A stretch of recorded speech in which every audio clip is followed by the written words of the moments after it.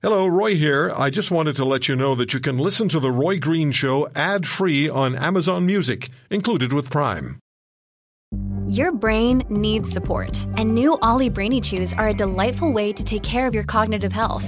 Made with scientifically backed ingredients like Thai ginger, L-theanine, and caffeine, Brainy Chews support healthy brain function and help you find your focus, stay chill, or get energized. Be kind to your mind and get these nootropic chews at ollie.com. That's OLLY.com. These statements have not been evaluated by the Food and Drug Administration. This product is not intended to diagnose, treat, cure, or prevent any disease.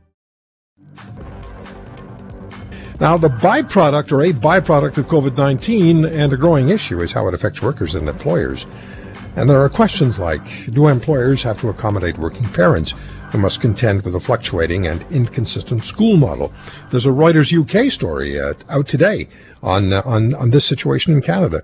And will the government allow and pay through CERB parents to stay home and off work to accommodate their kids' school schedules? What about homeschooling?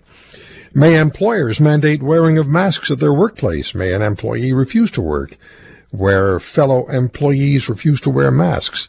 We're joined by Lior Samfiru, employment law specialist, and at stlawyers.ca, co-founder of Samfiru Tumarkin LLP.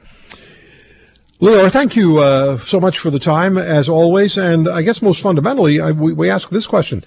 Has employment law during the pandemic, has it been adjusted, even if only temporarily, during these last few months?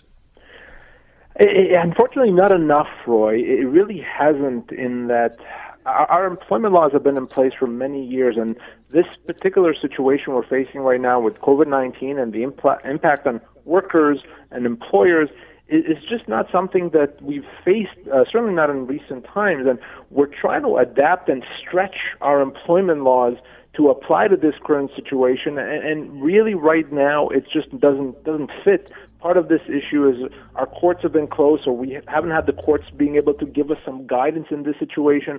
And this particular issue of trying to stretch our laws to a unique situation is going to be especially important and especially problematic, I think, come the fall, when we're going to have a lot of parents potentially having to stay home with their children. And I have some very significant concerns about that. Well, let's talk about that, because there is going to be, likely across this country, a mix of attending school and virtual classes in a few weeks' time.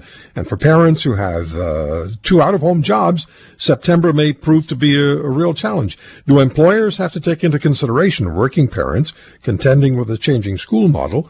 And if so, what is the employer obliged to do? I mean, what's circulating around the story of going back to school? This is a huge problem, and this is a prime example of how our laws don't really properly address the situation. So under human rights laws across the country, employers do have to accommodate parental obligations. But that is a relatively limited obligation, and it doesn't provide definitive job security for a parent that cannot work or can only work part-time.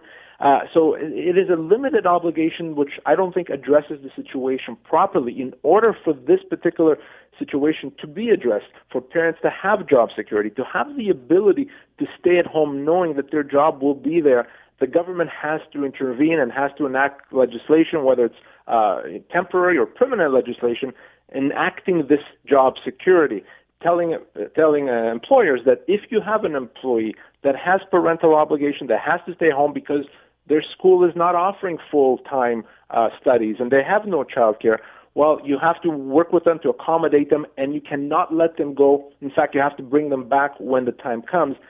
So I think all eyes now have to turn to provincial governments across the province, across the country, to do that.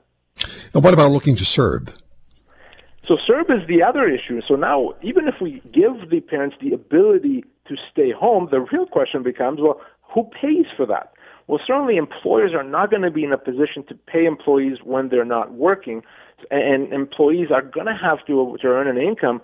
So now we're looking at governments, whether it's federal by way of CERB or some combination of federal and provincial governments, to pay employees.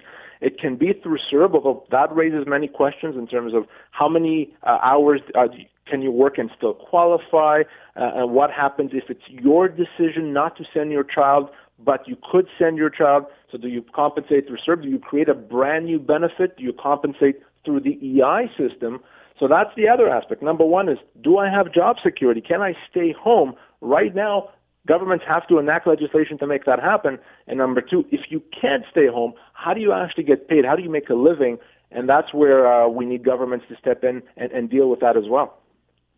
Lior, let me ask you another question here then, because masks have been in the news constantly in the last week, 2 weeks, well, longer than that, but made headline news. If an employer mandates masks be worn at the place of employment indoors, and the government supports that, but the government doesn't pass a law making masks mandatory, may the employer insist that that masks be worn?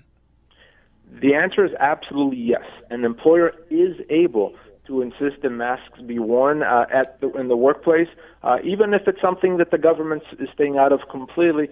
In a private workplace, the employer can make that decision. Now, where it gets more interesting, and I've seen this happen many times, is what happens if an employee has an underlying medical condition that's impacted negatively by wearing a mask, perhaps asthma or some other perhaps breathing condition.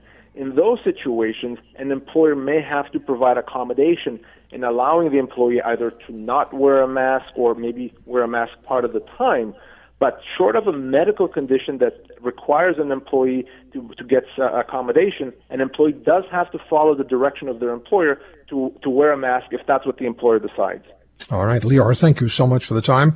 As always, it's just an increasingly important issue, employment law during these COVID-19 times. Always has been, always will be, but right now the focus is most definitely on it. stlawyers.ca, and great talking to you, Lior. All the very best. Thanks for the time. Thank you, Roy. All the best.